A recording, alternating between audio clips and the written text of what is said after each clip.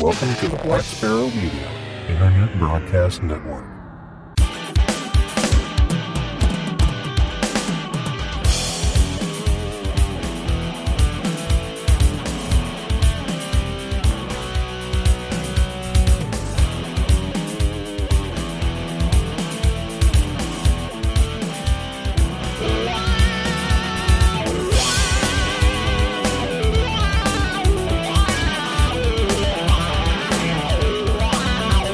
You are listening to Linux in the Ham Shack.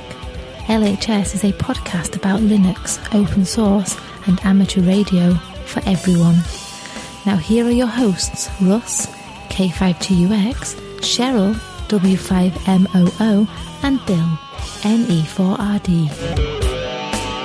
Well, hello everybody, and welcome. You have tuned in to episode number 527 of Linux in the Ham Shack, the most terrific amateur radio podcast on the internet.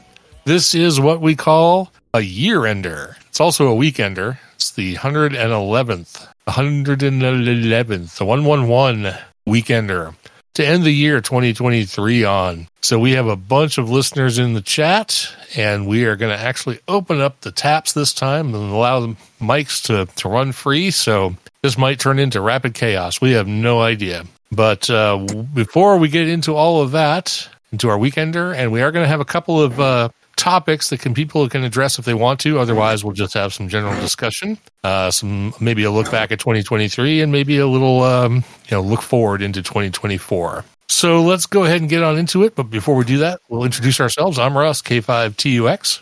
I'm Cheryl, W5MOO. And I'm Bill, NE4RD. All right, so with that, the introduction is done, so we can not server mute the people we have server muted. So folks will be popping out and in, and of course we'll hopefully identify voices as we go along here. I don't know if we're going to go like a roll call, but we could do that. I don't know. We'll decide. But anyway, we're going to throw out two random topics from the random topic wheel. One is HF on a budget. So if anybody has anything they want to say about doing HF on a budget, we can talk about that as a topic, a seed topic, if you will. And the other one is a hedonism topic, Star Trek versus Star Wars, if anybody wants to address that. So this could get interesting. Could be fights, could be fisticuffs, bloody noses, whatever. But we do have a lot of folks here, so Joel says he's not going to be speaking, just listening. That's fine. Absolutely fine. But we've already had people talking, so we know we'll hear other voices here. Well, let's do a quick roll call here. Let's see if people... Did we unmute everybody? Okay. Yeah, I did. I took the server mutes off, yeah. All right. So I'm not sure everyone has the ability to speak, but I know some people do. So let's go down the list here and get a hello or a hi or a Heidi hey from Allie Kitten. Happy Sunday, everybody. Welcome, welcome. Thanks for being here. Next, we'll go to Gene, BX8AAD, all the way from Taiwan, who is unmuted, but we can't hear him. So maybe you want to check your mic device, and we'll come back to you. Yeah, no worries. Joel said he's not going to speak, so that's fine. No problem, Joel. Tony, we know we can hear Tony, so let's have Tony say hello, assuming he's paying attention. Good evening, everyone. Yeah, been a long year, interesting year, so looking forward to it. All right, very good. Glad to have you here. I think Mike was here. K6. He said his environment's too noisy. He can't speak. Too noisy. Well, we can hear you say hi once, even if it's like you're behind a jet engine, and then we won't ask you to say anything after that. Nope, that's fine. We also have someone who just jumped in, Steve, KA7HVT. Don't know if you have a mic, Steve, but if you do, you feel free to say hello at this point, or just randomly jump in at some point. That's okay. Russ, we did hear, KC5CNT. Don't know if he's still there, but if you are, go ahead and say hello. Don says his headset is twitchy. Go ahead and give it a try, Don. What the heck? I mean, it's not like we're professionals or anything. I have no idea if this is working. It works. Yeah. Hello. Hello. Hello. Then we have Steve, KJ5T. I believe I heard his voice earlier. Good evening, everybody. This is Steve, KJ5T. Good evening. Currently in the Rio Grande Valley of Texas. Which part of it? That's a big area. In Brownsville currently, spending the holidays down here. Okay, way down south. So, all right, very good. And then we have Darren, VK60K. We know we can hear him. G'day everyone from the lower southwest of Western Australia in the town of Boyup All right, fantastic. Thanks for being here, Darren. Love to hear your voice. And I don't know about Ted. Ted might be the bashful type, but Ted, are you? Do you have a mic tonight? Can we hear you? He's typing, so I'm guessing no. Yes. Ted's a strong silent type. Yeah, exactly. All right, so let's. So we threw out a couple of topics. So does anybody just want to open this whole thing up on any of those two topics? I know we had a chat. Phaser's on stun. Okay, so I'm going to give that a vote for Star Trek. Steve also voted for Star Trek earlier. He says no need to discuss known facts. So give us some insight, Steve, about Star Trek and why it is the better thing. Why does it rule over Star Wars? I mean, obviously, it comes down to preference. I've tried to get into the Star Wars franchise, since I was a kid, but to me, it's just too much, true fantasy. Whereas Star Trek, while there's a lot of fantasy aspects of it, the reality is there is likely aliens on other planets and and there's other galaxies, and that maybe one day we will have technology to be able to travel. It feels more scientific to me in some ways, even if it is still fantasy. But it seems more in the hard sci-fi and less so from the fantasy. Maybe my perception of Star Wars is wrong, but I never got into it. No, I'd say one is definitely closer to science fiction, and the other one's closer to science fantasy. But I mean, I guess that means you're picking science fiction as the better of the two things.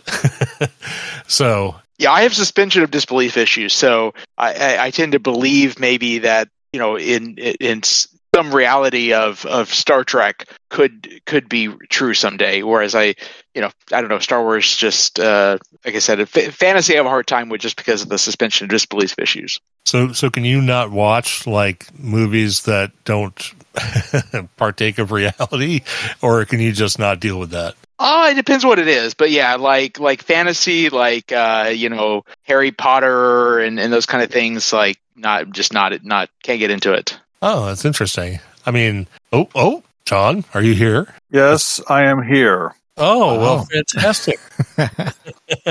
For anyone who doesn't know, that's the voice of John Mad Dog Hall. Welcome. Thank you. Discord needs some help with their account authorization. Let's put it that way. Discord needs help with a lot of things. It just kind of simplifies our process a bit, so we're okay with using it. But it's not open source. It's it has many problems other than account authentication. Trust me. But it's a means to an end. Okay. In any case, I'm here. And we're glad to have you. Thanks for being here. So we're kind of discussing Star Trek versus Star Wars, which you may or may not have something to say about. I don't know. And we're also talking. Sorry. I'm still back on Vim versus Emacs. Okay. Oh no! We're not going there. We've had that stuff. Yeah, it's like tabs versus spaces. We've had that discussion before. Cheryl's laughing, but she's muted, so I can hear her laughing, but no one else can. So because I just had two doggies come open my door for me. Okay. As long as they're quiet, they're fine. So we'll see. So. And the other thing we've been talking about is HF on a budget. I know I've heard a lot of people recently talking about the Shigu or Diegu or however the hell it was pronounced. Q90s, G90s, whatever they are. And I know a lot of people are picking up on those, and I guess that's a really good way to get into HF on a budget. So obviously I spent a little more money on HF than that. But anybody else has any thoughts on HF on a budget, feel free to jump in. Not a problem. And then we have the Star Trek versus Star Wars. And then, of course, we're just talking about Linux in the Ham Shack in 2023 and looking forward to 2024. So if anybody has anything to say, feel free to just jump in, because this is, I mean, unlike what Bill said earlier, it's not really a directed net. So, yeah. So just the initial part, just got to just the initial part, right? Just so we could get through the preamble. But yeah, got to get the business done, right? I have. We are gonna like devolve into hedonism at some point, because we do have recipes. We do have alcohol to talk about. I don't know about whether Bill has any or not. Why would I be talking about alcohol? I don't know. I have no idea. But I've departed to a type of alcohol I have not discussed before on this show today. So that's going to be kind of interesting. At least I hope it's interesting. And then we're actually going to have music too. Uh-oh, watch out.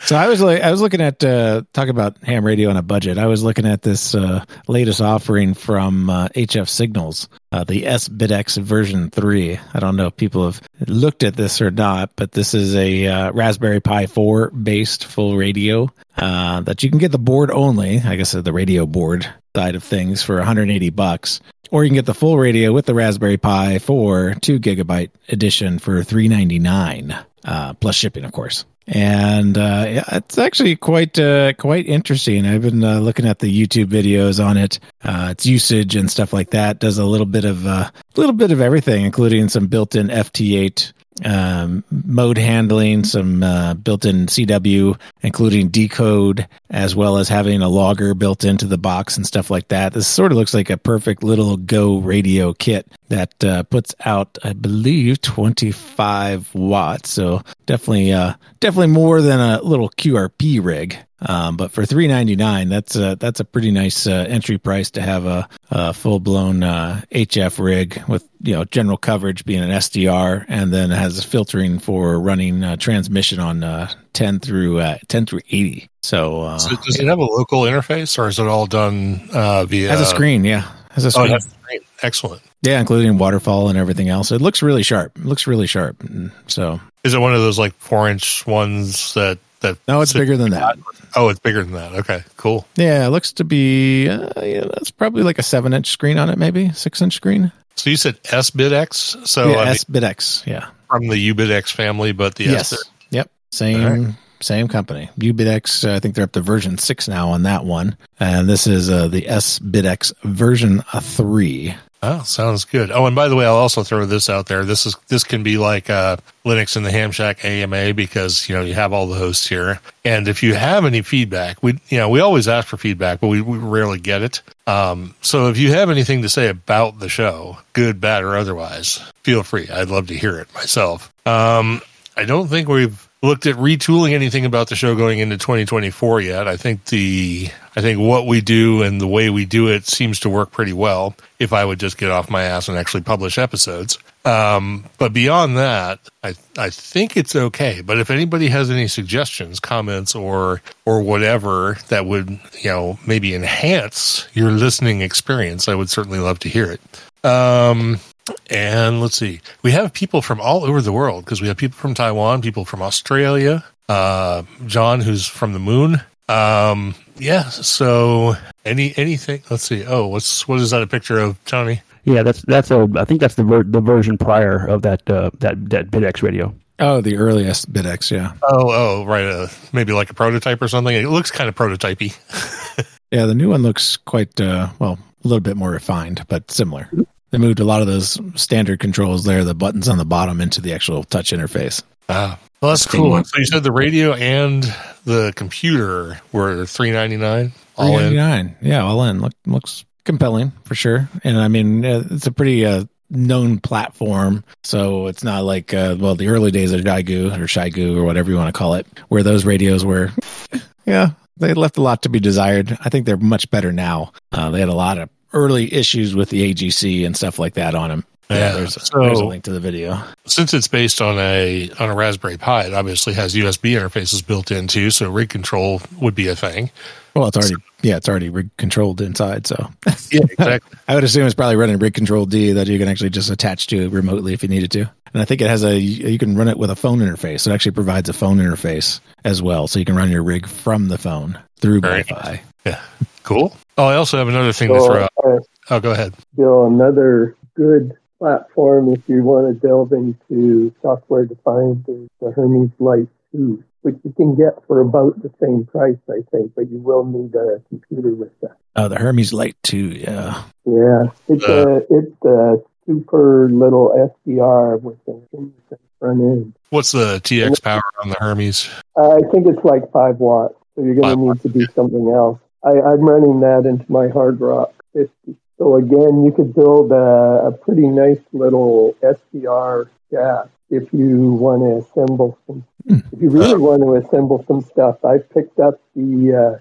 4-state QRP's T41 EP, which is their SDR comes in a box with like 1,000 parts and some circuit boards, and it is a complete standalone SDR that they are building around the Teensy 4.1 class, which is kind of neat. So it's not Linux, but it is definitely open source, because all the boards, they have all the boards on GitHub, and you can just go to your favorite PCB maker if you're so inclined and get the board. Yeah, look at all the buttons on that thing, too. That's pretty impressive. Yeah, they did that on purpose.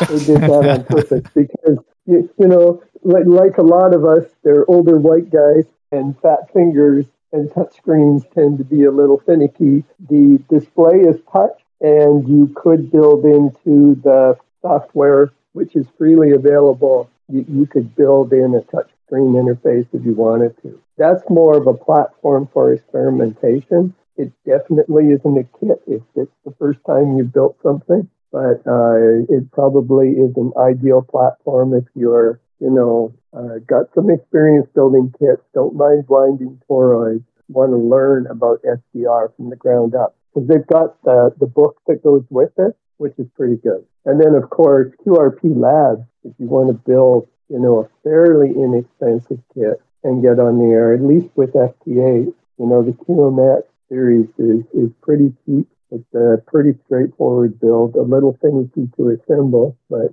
I've made a number of POTA attempts with just that and the vertical.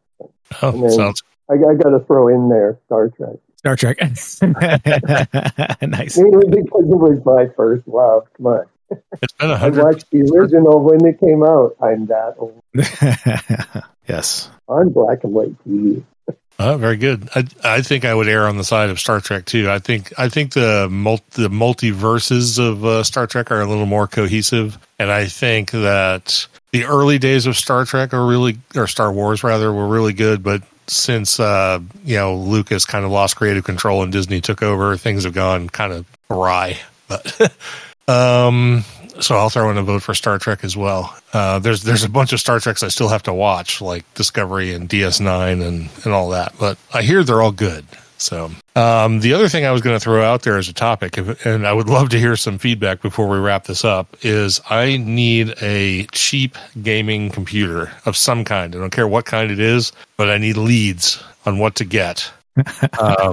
I don't care if it's a laptop, desktop, whatever. I don't really care what flavor it is. I'll make it. What I've done is I just watch Woot, and every once in a while they'll kick out a Dell with like 16 gigs of memory, and or sometimes 32 with like an NVIDIA card in it. Well, okay. He does run Linux, so he might not want that. Or it's the one I got sitting here is an AMD. It was an AMD graphics card, and it's got 32 gigs of memory, and I think I picked it up for like $3.99. So nice. I just watch. The problem with that site is it's either there or it's not, and you just got to keep looking. Right. I don't recommend anyone doing this, and don't do it if you're squeamish about doing things like this. But we got to Kansas City over the weekend and discovered that I had left my laptop at the house. So we wanted to do things that required a computer. So I, quote unquote, rented one from Micro Center, i.e. I went there, bought one, and returned it 2 days later. And in the meantime, sort of got to, check out the specs on it. It was $450 MSI laptop. It wasn't bad, but it had an NVIDIA 2050 in it, which seemed kind of sluggish. It's not that good.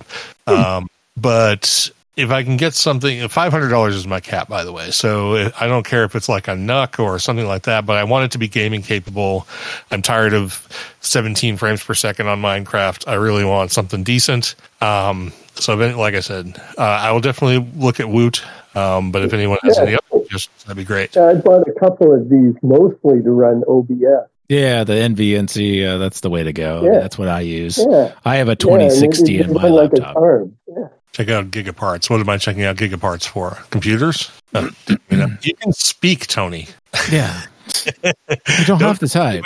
Yeah, you can actually talk if you want. Yeah, but that's too much like work when I have to push one button and push another button. But yes, Media Parts has pretty good deals on brand new stuff and stuff that's just like corporate turn-ins that are a year old. Yeah, but corporate stuff doesn't tend to be gamer ready. Yeah. Around here it is because there's a lot of video development stuff. Oh, okay, fair enough. I mean, yeah, even if it's just a place to look. So 17 frames a second, you can replace that for $200 over at Best Buy.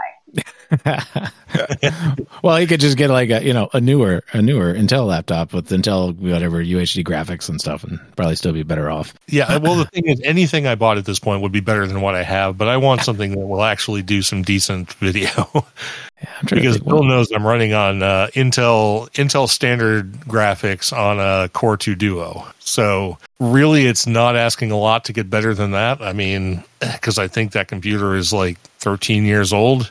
But I'm trying to get the best bang for my buck. And I know other people have computers that are way newer than the ones I have. So that's why I'm, Yeah, I think the ones I bought last year were $699. So they're slightly out of your price range. But that was, they were HPs, I think. HP Victus. They came with a Ryzen 7 Radeon RX 6600 XT at 32 gigs of RAM. I have updated. They came with like 500 gig SSD, which I've all updated all those. So you said it was $699. So you said it was? Yeah, $699. It was like a Costco deal or something like that. Well, I mean, $699 is not out of my price range, especially if it's something that's going to be good for 10 years or something. I don't mind throwing a couple extra $100 at it, but I'm looking for quality for price. So at some point it won't be good for gaming, but at least for the immediate term, it's better than the 10-year-old computer you're running on.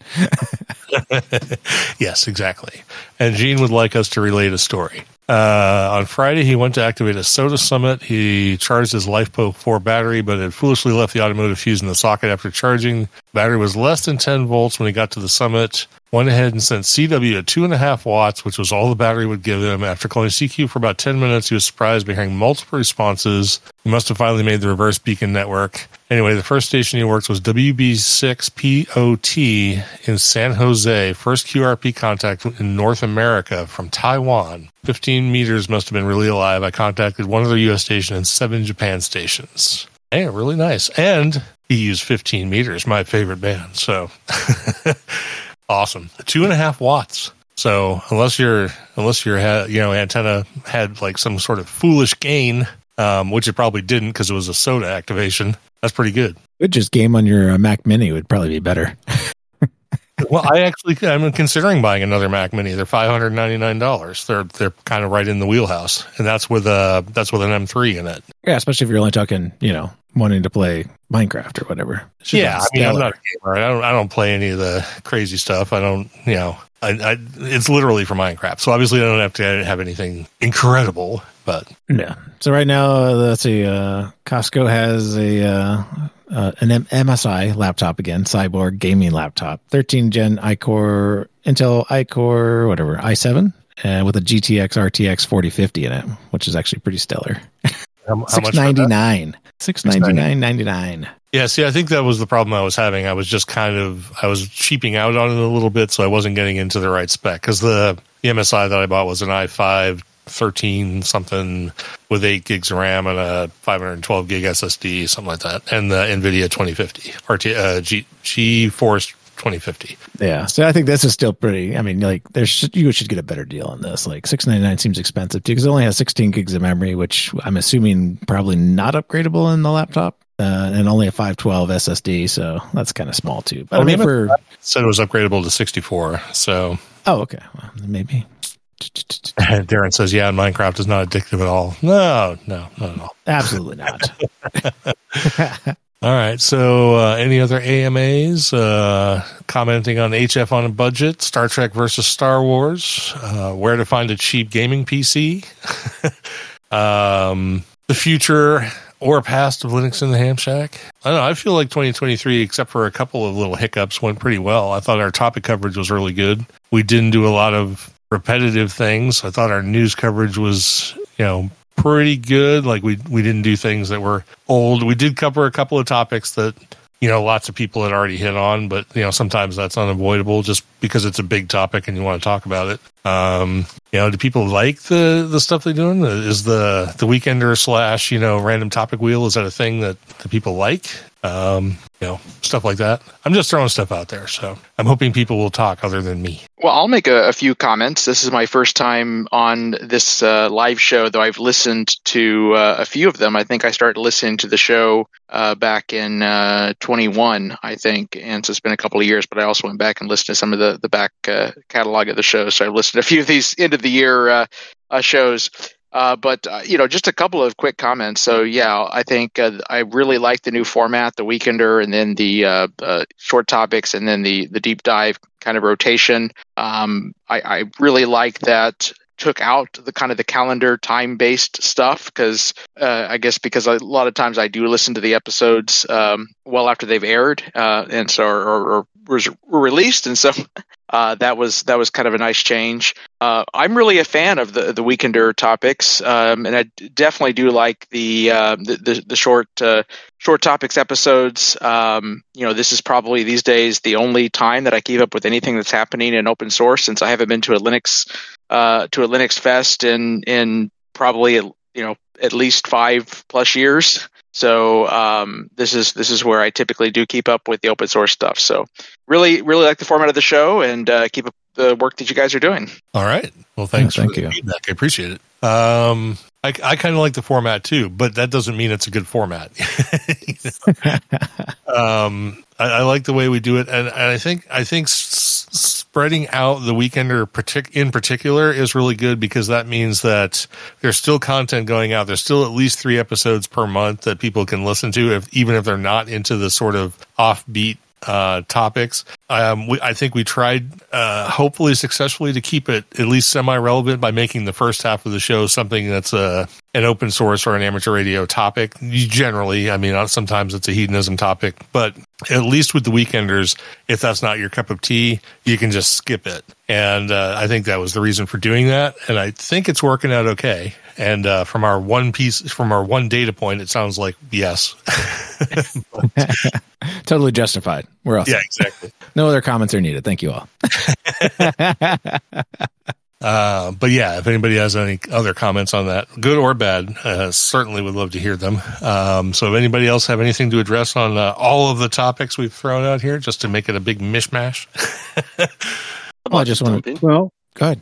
If you don't mind, I'd like to talk a little bit about Linux. One of the things that I'm about to do is, so in 1995, we had the Greater New Hampshire Linux Users Group, like a lot of other people. It was a local lug. We had met for, meals and talk about Linux and stuff because it was new and everything. And we would typically, like a lot of other lugs, have beer and stuff. But then as things got a little bit more mainstream and people said, well, life is busy, and there were fewer and fewer people that came to it. But also, part of the problem was that people who took over running the meetings didn't really know how to run a meeting, and they didn't put the time into it and stuff, and so the meetings got boring and people didn't come. So I'm about to restart it, to relaunch it, the Greater New Hampshire Linux Users Group, which is in New Hampshire and northern Massachusetts. And we're going to have a meeting once a month, and we're going to have,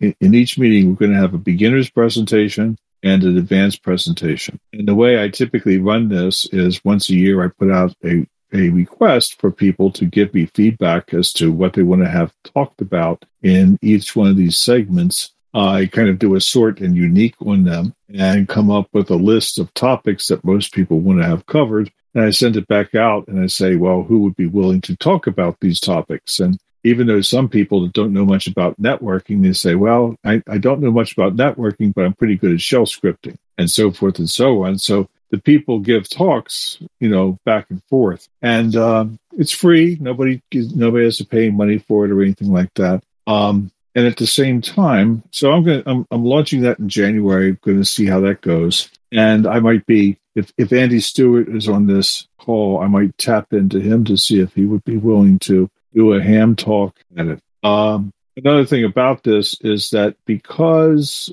COVID was so nice to us in the fact that it allowed us to get much better at doing virtual meetings. I can call in speakers who aren't necessarily in the area and have them do a virtual talk to people who are live in the room. So that's another thing that makes it a little bit nicer. I don't have to pay a lot of travel money to get in some really good speakers if they're willing to do that. So that's something I'm starting in January. And the other thing I'm doing is reinstigating Linux International, because at one time Linux International was to convince people that Linux actually had a place in business and to help get the types of things that people needed in business, like systems administrators and, understanding of the licensing and stuff. And all of that stuff has been more or less taken over by the Linux Foundation, and they're doing okay at that. But what I think is missing from the Linux Foundation is more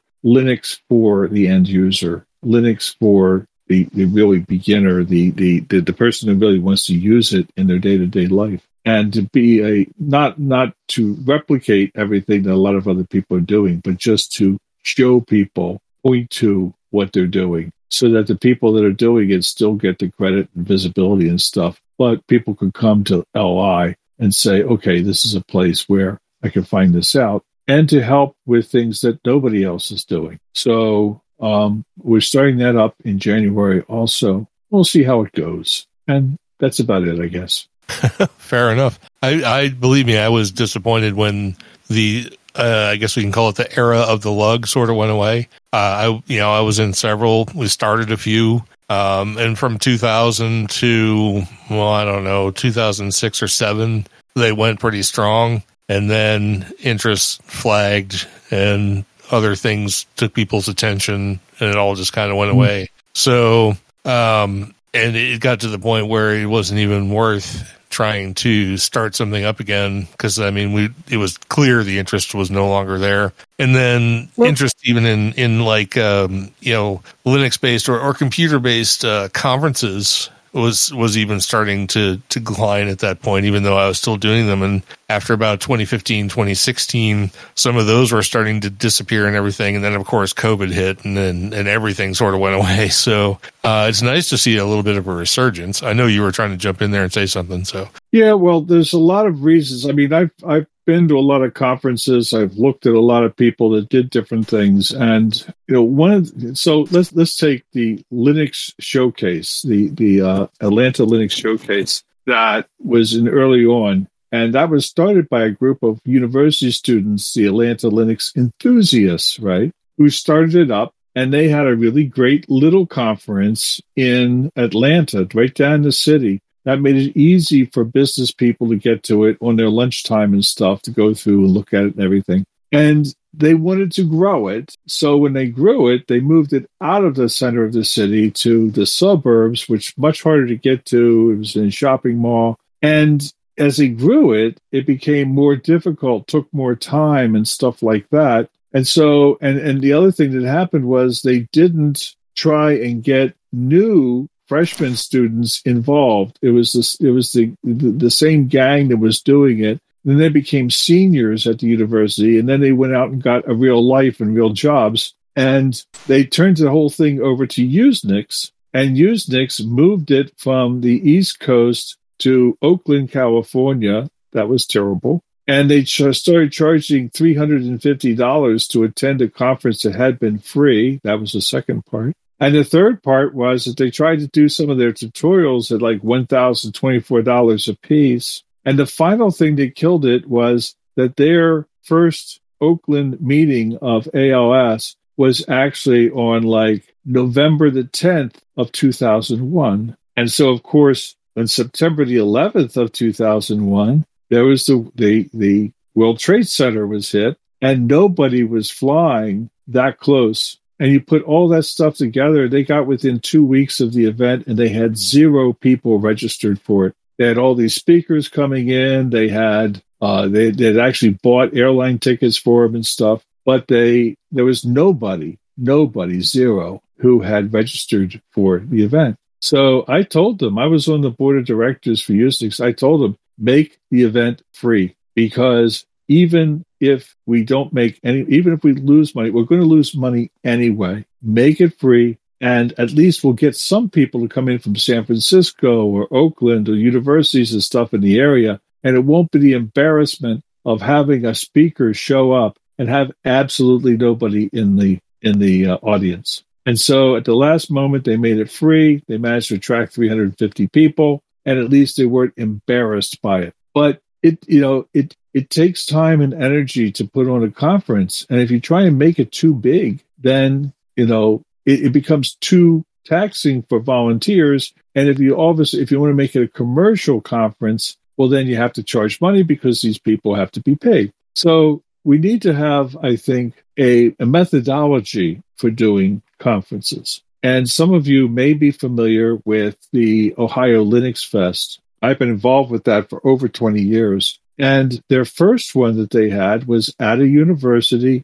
It was low cost for the services and stuff like that. And they wanted to have it free of charge. Great. But the second one, what happened was they had assigned somebody to talk to the university again. That person dropped the ball. It got within 3 weeks of the conference, and they had no place to hold it. So they called me and they said, hey, we could hold it at this hotel, but it's going to cost $3,000, and we don't have the money. So I said, okay, here's my credit card. Put the $3,000 on that, and I'll come to your conference, and I'll show you how to make back that money without having to charge admittance. And so I went there, and I showed them how to pass the kitty, how to pass the hat, and take the money, get the money back. And we recovered all but $200 of the $3,000. So people, a lot of people don't know how to set it up. They don't think about things like having a theme of the particular conference. Yes, it's Linux, but what about Linux? What about databases? What about, security? You have an overall theme which allows you to bring in your speakers who are, your keynote speakers who are oriented towards that. And you need to do that a year ahead of time because the good speakers are in demand. So, all this stuff, and I tried to get some of the different conferences to work together and say, hey, some of you have been doing this a long time. Scale's been doing it. Scale is very good at doing this stuff. They're in their 21st year, and, they're very good. But let's share ideas and stuff. Let's put together a little guide of how to do a conference. And so people who want to do a conference find it a lot easier because here's a guide that shows them step by step how to do it. That's one of the things I want Linux International to do, to pull together this stuff so that we might be able to have a couple conferences spread around the United States and spread around the world to reverse the entropy that we're seeing. And the same thing could be said of ham conferences too, Well, ham conferences, at least the bigger ones, they are doing pretty well. Attendance is way up over the last several years, and since COVID's gone away, that little drop has sort of been fixed. And the Hamcations and the Huntsville Ham Fest and Raleigh, and I go up to Rochester. I love Rochester in New Hampshire. Nearfest. Yeah, Nearfest. Yeah. That's what they call it. Yeah. Yep. The guys from the M17 project, we are sort of discuss them a lot, and they're always at Nearfest because the main developer and a couple of the other guys are up in the Seacoast, New Hampshire area. So, I would love to get up to Nearfest too. I mean, as you know, or I think that I'm from up there. So, but yeah, we were actually trying to start a conference. I can't remember what the time frame was, in the late 2000s in St. Louis, because we thought St. Louis would be a great place to have one, centrally located in the country and so forth. But of course, we didn't really know what we were doing. So yeah, and we also spent several hours on the phone with John about that at one point. Yeah, so. I remember when you were trying to set that up. At Nearfest. So in the early days of Linux, I heard about this Ham Fest. I knew that hams, use free software and stuff like that. So we took a table up there and set up a PC. We had all these different distributions of Linux, and we said, hey, we'll burn the CD or a DVD for you for $1, just to cover the costs and stuff like that. And we shared a lot of Linux there because at that time there wasn't there wasn't a lot of people with gigabit per second, internet coming into their home. Most of the people had dial-up internet, and that was a long haul to download stuff. So they were happy to be able to get 5 or 6 different distributions for $5 or $6 and take it home. Yeah, that's what we were doing. We did that for a number of years. Yeah, when we started at Hamvention, that was our main focus, was giving people the ability to get distributions. We brought distributions. I can't even tell you how many CDs and DVDs we've burned over the years to give out to people. I mean, obviously we've changed that. We still do exactly the same thing, but we do it via USB stick now. But the process is the same, and it's basically just to get the information out there. So all good stuff, and hopefully the lug will take off. I'd like to hear more about it. The other thing we're going to be doing with this is that we're going to be holding it at a community college that already has like 3 or 4 curriculum of computer science. They have computer science, they have computer engineering, they have information science and so forth. And I asked them, I said, do you teach courses with Linux? Oh, yes, we do. So to have a Linux club, kind of a club, they didn't want me to call it a club because they had some administrative crap that happened with a club up there. So they can't have a club until like 2024. But, this user group they're happy with. So to have the user group meet after school, in one of the rooms, may attract some of the students from the community college as well as a technical high school that's across the street. And that many of the people that we still have on our mailing list, the Gunalug mailing list, we may be able to pull in too. And even, if I get even 10 or 15 people coming every month, that's fine by me. It doesn't have to be a whole huge number of people. But what I would like is to get some of these people to bring in Windows users. And I would say to them, you're welcome to come to the meeting, but bring 2 Windows users with you. Let me talk to them. Let me convince them. Users.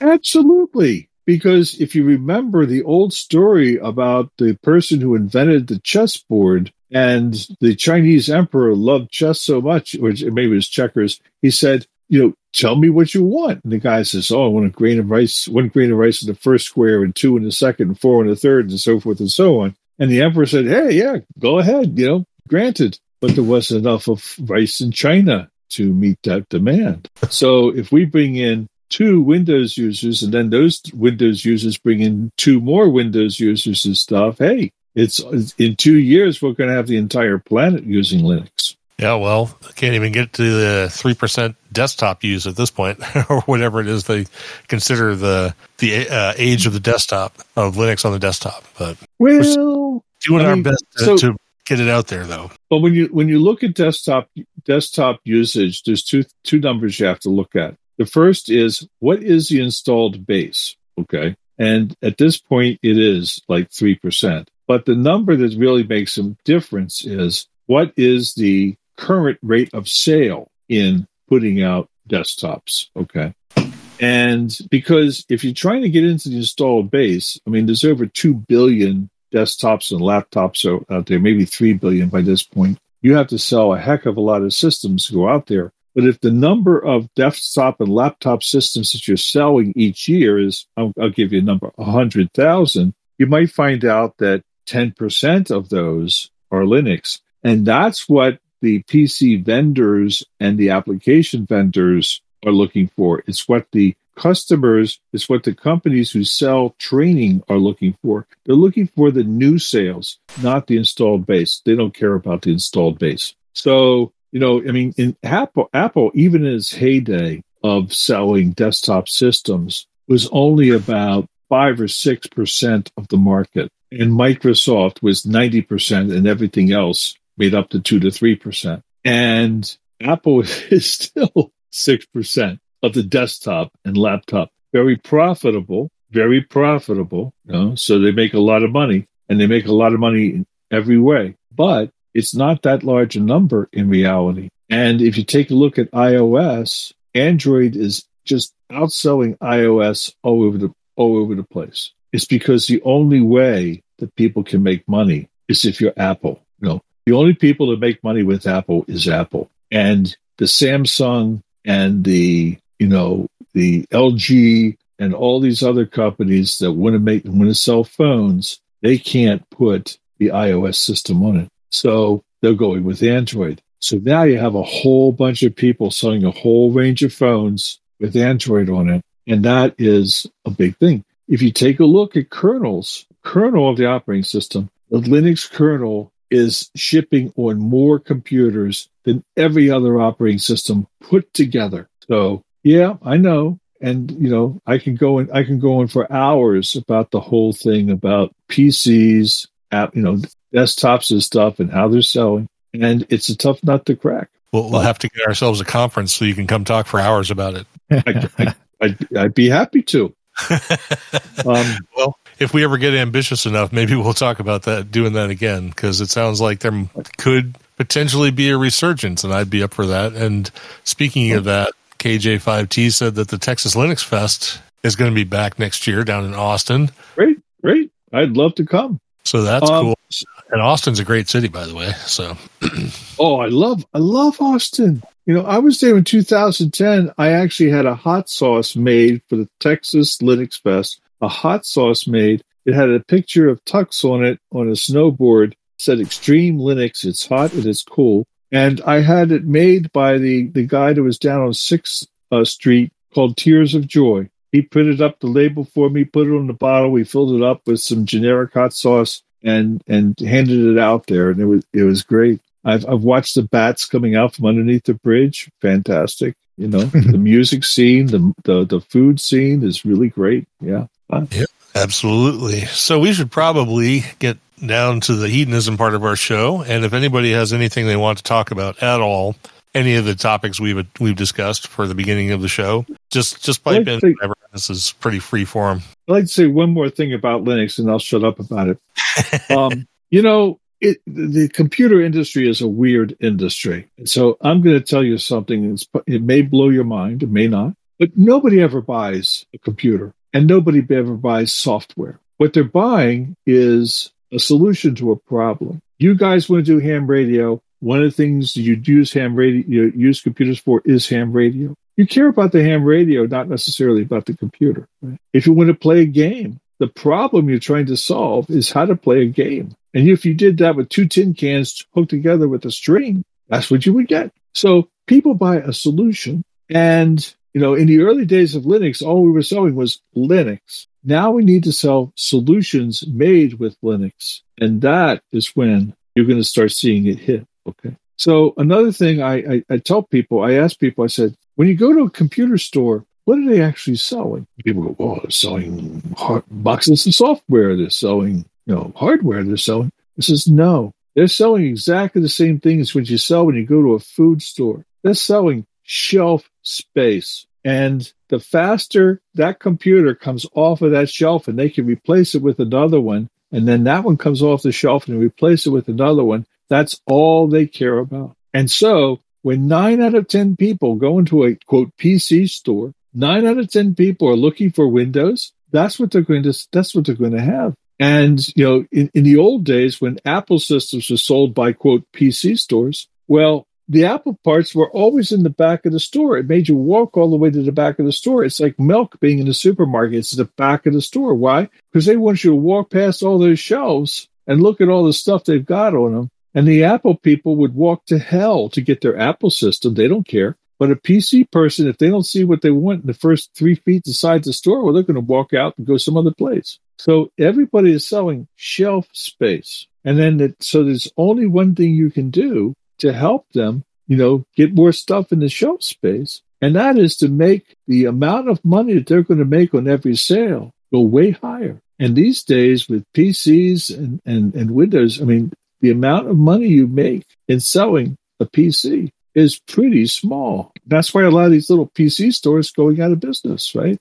They're being hit by the internet, and they're being hit by the big box stores. The big box stores, all they do is they put a big box filled with stuff in the front of the store and say, here it is, this price. If you ask them even one question about that, they're losing money. That's why you don't have any knowledgeable people about computers in a big box store. Because those people cost more money, and these guys aren't going to pay it. So part of Linux International is a project called Project Kawan. And we're going to be showing high school and university students how to make money working part-time, selling open hardware, open software, and selling and supporting it. And all that money is going to go into their pocket. And I am going to create what every company wants to have, an unpaid commission-based sales force. And we're going to be selling open hardware and free software. And those kids are going to be able to make money so they can go to university. And that's also what's starting in January. Well, good luck with that. I'd be interested to see where it goes. So, and I'm sure we'll keep in touch. Okay. All right. I'm finished spewing. It's up to you guys now. Yeah, sounds like a nice deep dive topic in let's say February, and get some feedback on the initial drive. That sounds like a really interesting thing. That'd be fine. Yeah, we will definitely set that up. It sounds great. Steve KJ5T said something earlier. Oh, he said he was at the Texas Linux Fest in 2010. He didn't remember the hot sauce. Awesome. I also want to make one point of mention that the podcast itself is going into its 16th year, which I think is a great milestone. We're just wrapping up the 15th year. Well, we did it back in October, right? Back in October, yep. Yeah, so 16 years, and we're still here, which is just amazing. So it's great to have all you listeners and a lot of feedback and a lot of supporters out there and stuff like that. So I'm just glad to be part of it. Yeah, absolutely. I didn't even really think to talk about that, but yeah, we are definitely one of the longest running podcasts at this point, I would think. I mean, there are a lot of podcasts out there these days because they're very trendy, but back in 2008 when we started doing this, there were not a lot of podcasts and it was not very trendy. And to still be here 16 years later, I don't know. I consider that fairly impressive. So it says, oh my God. I'm assuming that's about the 16 years. It could be about something else. He could have dropped the computer on his foot or something. Quite possible. I don't know if you guys saw this, but last week, Doc Searles did his last Floss Weekly podcast. And he's kind of retired from promoting open source. He's going off and doing some other things, including radio, by the way. I don't think there's so much ham radio, but radio in general. So you might want to get him to come on to your podcast. Yeah, absolutely. He started off with the Linux Journal back in 1997. So he's been doing open source a long time. Yeah, very good. Things to consider for sure. All right, so we're going to, like I said, all the topics are still open. People need to recall that they actually have open mics and can speak when they so choose. We'd love to hear that. CW did check in. I don't know if you have a microphone, CW, but if you do, feel free to say hi whenever you want to. But at the risk of keeping this episode to under 3.5 hours, we're going to kind of move on to the hedonism stuff. So if anybody has a whiskey or a beer or a wine or a seltzer, feel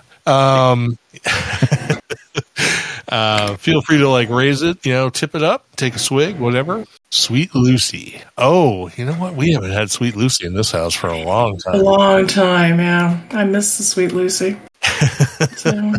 We have so much other alcohol. Well, we also have the... we have the bourbon cream from... we bought the bourbon cream from Buffalo Trace, so... Yep. Yeah, there's a lot of... It's close. I do remember liking Sweet Lucy quite a lot. Just haven't had it in quite a while. Probably, 10 years now, maybe? We bought a bottle right after the first Whiskey Fest. Yeah, so that's probably almost 10 years. So maybe longer. Yeah. But we went to we had a tour of the distillery last year with the Miata Club. I'm sorry, nice. I thought we were half of that. We got a tour of the distillery last year with the Miata Club. Sweet Lucy Pritchard's is open for tours 6 days of the week. Oh, very good. I like distillery tours. They're fun. It got to the point where we were doing quite a few of them, and at some point it's basically just the same thing. It's a lot of stainless steel and copper and pipes. But to hear about what people are doing is pretty cool. So we do have an official sort of thing that we do here on the Weekender, and that's Cheryl's Recipe Corner. So we should probably do Cheryl's Recipe Corner. Okay. Well, it's quick and easy. And this time I picked out the French toast casserole. It's great for holiday mornings because you put it together the night before, throw it in the oven the next morning when you don't have time to cook, and you have a nice breakfast when you're ready after opening presents or whatever. And for the casserole, you need brown sugar, unsalted butter, a loaf of bread. Crusty French bread is best. A little bit on the stale side because you need it crusty, obviously. Milk, eggs, and vanilla extract. For the topping for this, you can use brown sugar, ground cinnamon, powdered sugar, maple syrup. For the casserole itself, if you want to sweeten it up a bit, you can add fruit to it. You can add little chunks of cream cheese. It's pretty versatile. Make it adult and add some bananas and some booze. So you just go with that. Rum is always good in it. So that is my recipe. The actual recipe itself will be in the show notes. And then for my mixed drink corner, I picked a pineapple whip mimosa. So this has got sugar for rimming your champagne flutes, pineapple wedges, pineapple juice, coconut milk, champagne or Prosecco or your drink of choice, and some whipped topping. And again, this will all the directions will all be in the show notes. But that's a nice mimosa you can have with your banana coconut rummy French toast. So there you go. All right, really good. Went down the sweet route this time. So yeah, well, breakfast casseroles on Christmas are always probably a help for people for things like baked bacon, so they can kind of ignore things in the kitchen for a while. So, Gene says, and of course, Kirkland. Where it just jumped off. Where was it? Kirkland Columbia roast coffee. Is that they have a Costco in Taiwan? Nice. He does come to the U.S. occasionally. Well, I mean, when I see the Kirkland brand, I just automatically assume it's Costco. Yeah, there you go. Costco, 3.5 hours away. Yeah. Taiwan's got everything. Jeez. Yeah. So I've been seeing some of Gene's soda, trips and stuff, and he definitely likes to hike a lot. So Ted says he remembers someone there saying they like cornbread. He was talking to you, Cheryl. He's going to do a recipe. So I'm curious about this recipe because if you have a cornbread recipe that can beat Cheryl's cornbread recipe, I want to taste it. Because we have cornbread from the last time you made cornbread still in the freezer because that cornbread is just too damn good. Yeah, you won't let me throw it away. You're just like, no, I'm going to put it in the freezer. And I've seen you eat that for breakfast. Yeah, and I'm going to be doing that again pretty soon because I just saw it in the freezer today. So. Gotcha. So, yeah, the thing with that cornbread is a Mexican cornbread, and it is very sweet, but it is very good. So... Sorry, I have to mention a call sign I have not seen before. Ken, VA7WY, is in the chat. So, excellent. Welcome, Ken. He says, alcohol contribution from Canada, rhubarb mead. That's interesting. We do have mead around there. I have not had rhubarb mead, but that's an interesting segue because you're talking about Canadian alcohol. And for the first time on this show, I'm going to be talking about Canadian alcohol. So, shock. Yes. I'm sure I've mentioned like Canadian something or other in passing once upon a time, but let's see. Costco has larceny. It's a deal. Yeah, everybody has larceny. Ken, you might have just extended my 4th of July vacation from Allegan.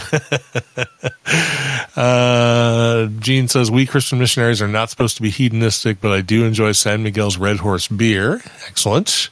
And KJ5T says his beverage for tonight was a Mexican Coke. I had a Mexican Coke 2 days ago. So, or was that yesterday? No, I guess it was yesterday. It was yesterday. Yep. I like Mexican Coke. It's very good. All right. So what am I talking about on my whiskey corner tonight? Or I guess drink corner, since it's been other things than whiskey over the years. I'm talking about Canadian Club. And this is something that I've heard other people talk about whiskeys from other places or places that you're familiar with, but in the United States, when you're talking about Canadian whiskey, all you really hear about or hear talked about is the standard stuff, like your Canadian Club, your Canadian Mist, your, just whatever's on the bottom shelf for your basic, whiskey.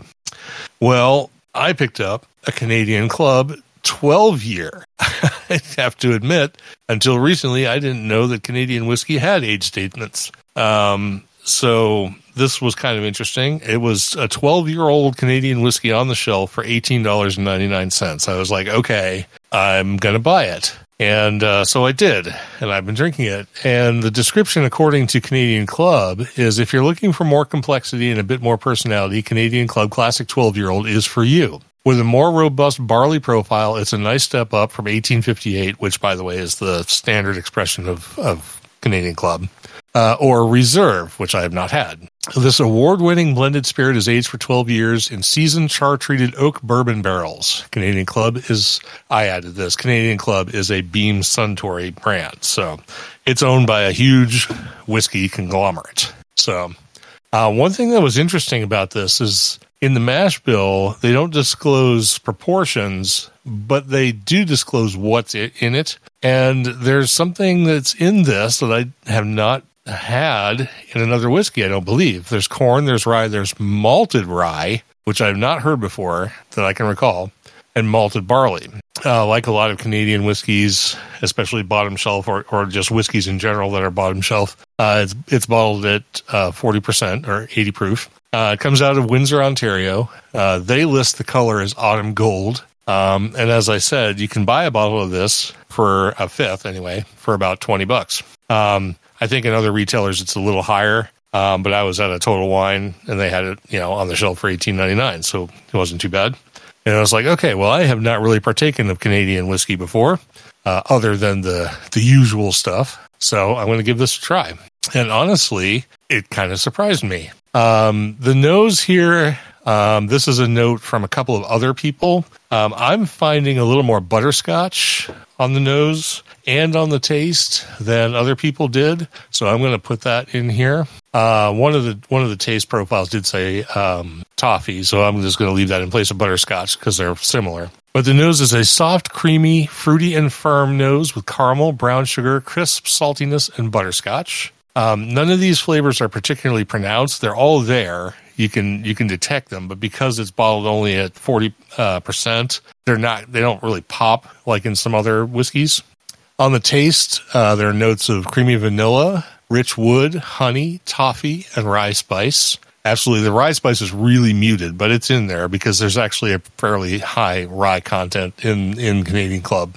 And the finish it says long and dry with an enduring presence of butterscotch, which I don't find it particularly dry, but then again, unless the alcohol is higher, I don't sort of get that dryness, or the really woodiness. This is all pretty soft. The nose and everything are really good. It's really light. It's sort of an effortless drink. It doesn't really hit you over the face, but the flavors are good, and it's way better than just picking Canadian Club White Label off the shelf. And they suggested using it as a mixer with ginger. So I had ginger ale, Angostura bitters, and this in a rocks glass with a big ice cube, and that was really good too. So I'm kind of impressed actually with this Canadian Club 12-year, and for the price, if you can find it, I definitely wouldn't balk at it. It's not like going to blow your hair back or anything like that, but price-wise, it's kind of hard to beat. I'm going to give it an 85 for what it is, and it's kind of, to me, a different animal than the Canadian Club you're probably familiar with that everybody just uses as a straight-up mixer. The barrel aging really does something to it, and I'm enjoying it. And for the price point, it's really hard to go wrong. So I'm glad I got this, and it's definitely probably going to stay on the shelf. So there you go, Canadian Club Classic 12-year. So what do you got, Bill? Well, I went to a party earlier, and I was just seeing the uniqueness of this is that I also enjoyed a couple of 12-year-old drinks. They happen to have a bottle of the Glenlivet 12 at the party, and I was like, I really don't feel like wine, So I had a little bit of that, and I quite enjoyed it. So I came home and I poured myself a little Highland Park 12. So we're doing 3 12s here. This is great. And they're both really good. I don't know if I like the Highland Park a little bit better. It's a little bit smokier if I have to give some difference between the two. But I did like the Glenlivet too. That was really good. Ken says, as a Canadian, he's never liked Canadian Club.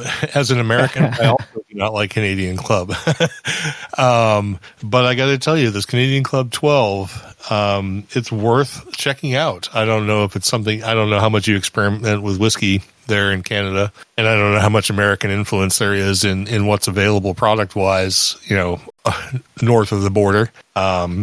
But I have to say I was surprised with the Canadian Club 12. It's better than I definitely thought it would be. So very good. And meaderies. Yeah, we don't have a lot of meaderies. We do have one here in Springfield. It's called Seven Seas. And there's another meadery that's up north of Kansas City called Pirtle, where we do pick up mead and some flavored mead. But ginger mead and rhubarb mead are not two that they make.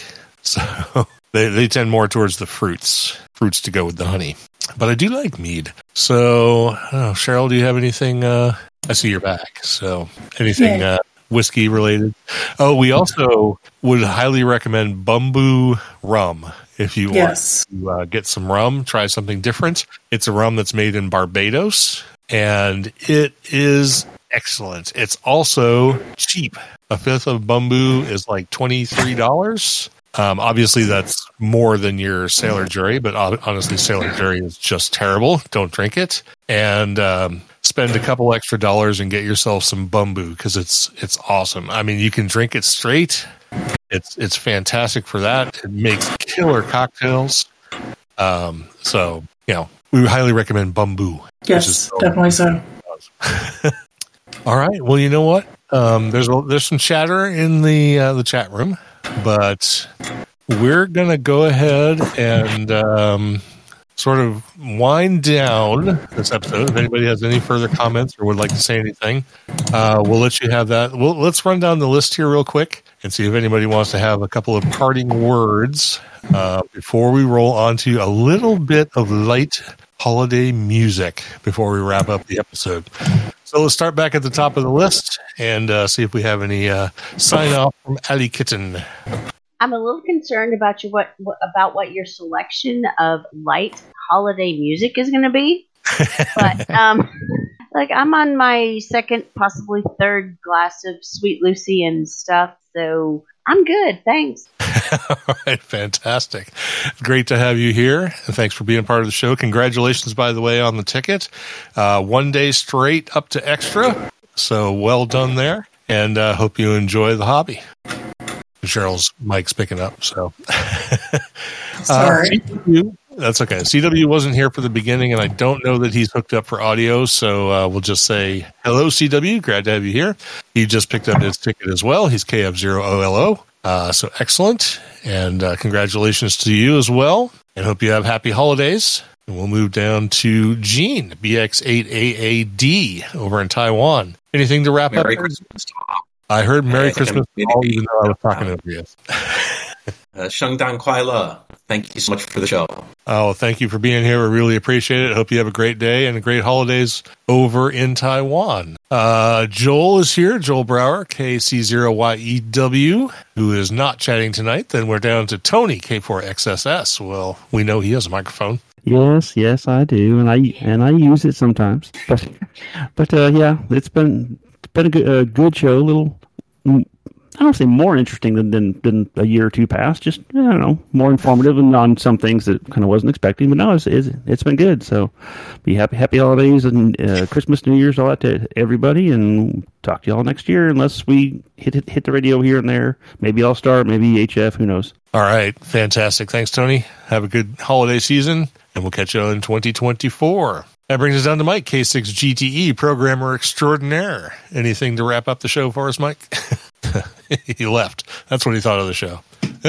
I know that was Gene that left, but Mike was in a loud environment, so he might. That's right. I forgot about that. Yeah, quite active. So thanks, Mike, for being here. Hope you enjoyed the show. Have a great holiday, and we'll catch you in 2024. We know Don's working there, so anything to wrap up the show with us, Don? No, just happy holidays and up the good work, and I'll get back to my Knob Creek.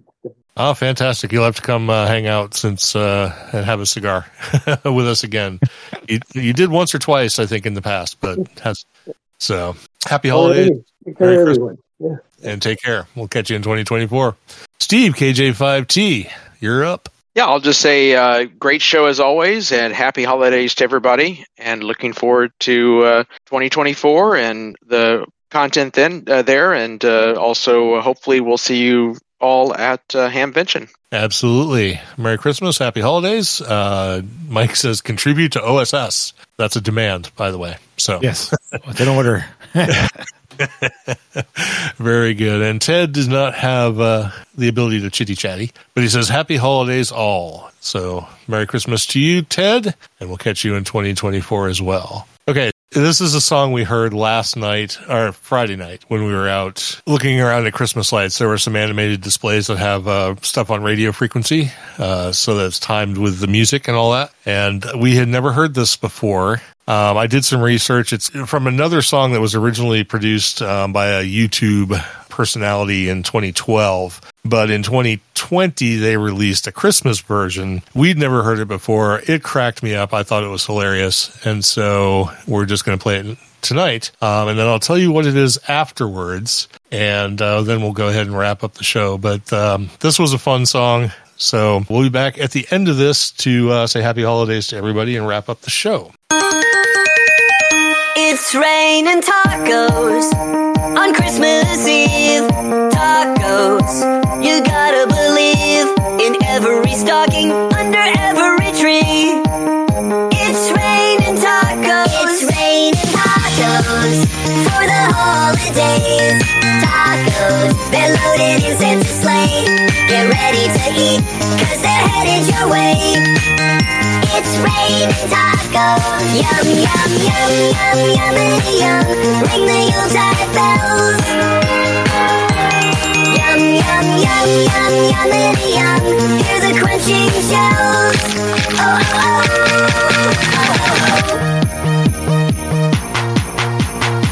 oh, oh, oh, oh. Oh, oh, oh, oh, Merry Christmas. Oh, oh, oh, oh, Merry, Merry Christmas. Tacos for everyone. Cheese, cheese, cheese, cheese, cheese. It's raining tacos. Raining tacos. Raining tacos. It's raining tacos. It's raining tacos on Christmas Eve. Raining tacos. You gotta believe.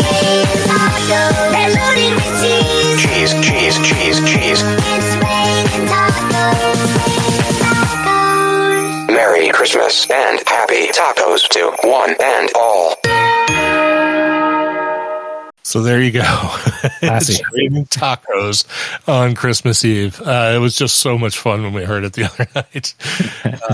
Thought we should bring it to everybody. It's done by a guy named Perry Grip. Again, the original version, which was not about Christmas Eve back in 2012, but 2020 new version for the holidays. And they have there's a street it's like a cul-de-sac street of about 10 houses probably in Kansas. Well, it's technically in Olathe, Kansas, just outside of Kansas City. I'm sure you've all seen the music synchronized Christmas displays on various houses and stuff, but this is one that's done for all 10 houses. It's the entire street that's all synchronized to music. It's incredible to watch, and this was one of the songs they were doing. So it was just so cool.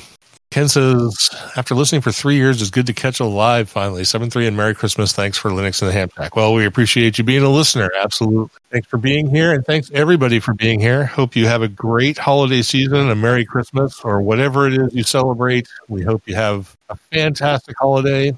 We are taking a break. Our next recording will be on January 7th, 2024. We will catch you all then. I certainly hope you have a great few weeks. while we all spend time with family, friends, and do all the things that we normally do at the end of the year.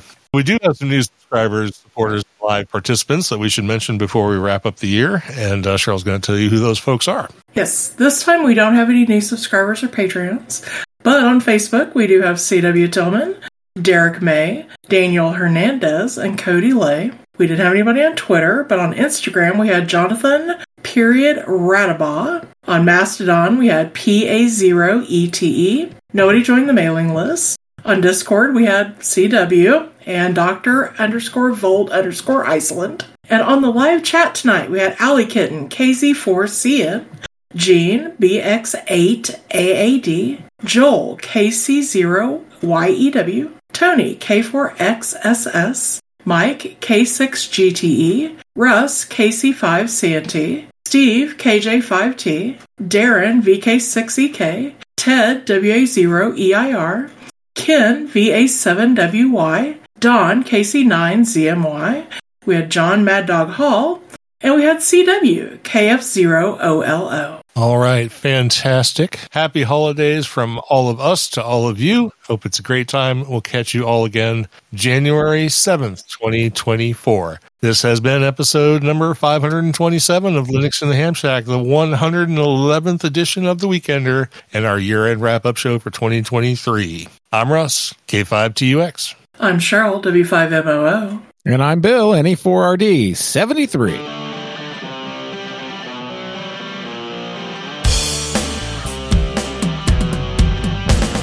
Thank you for listening to this episode of Linux in the Ham Shack.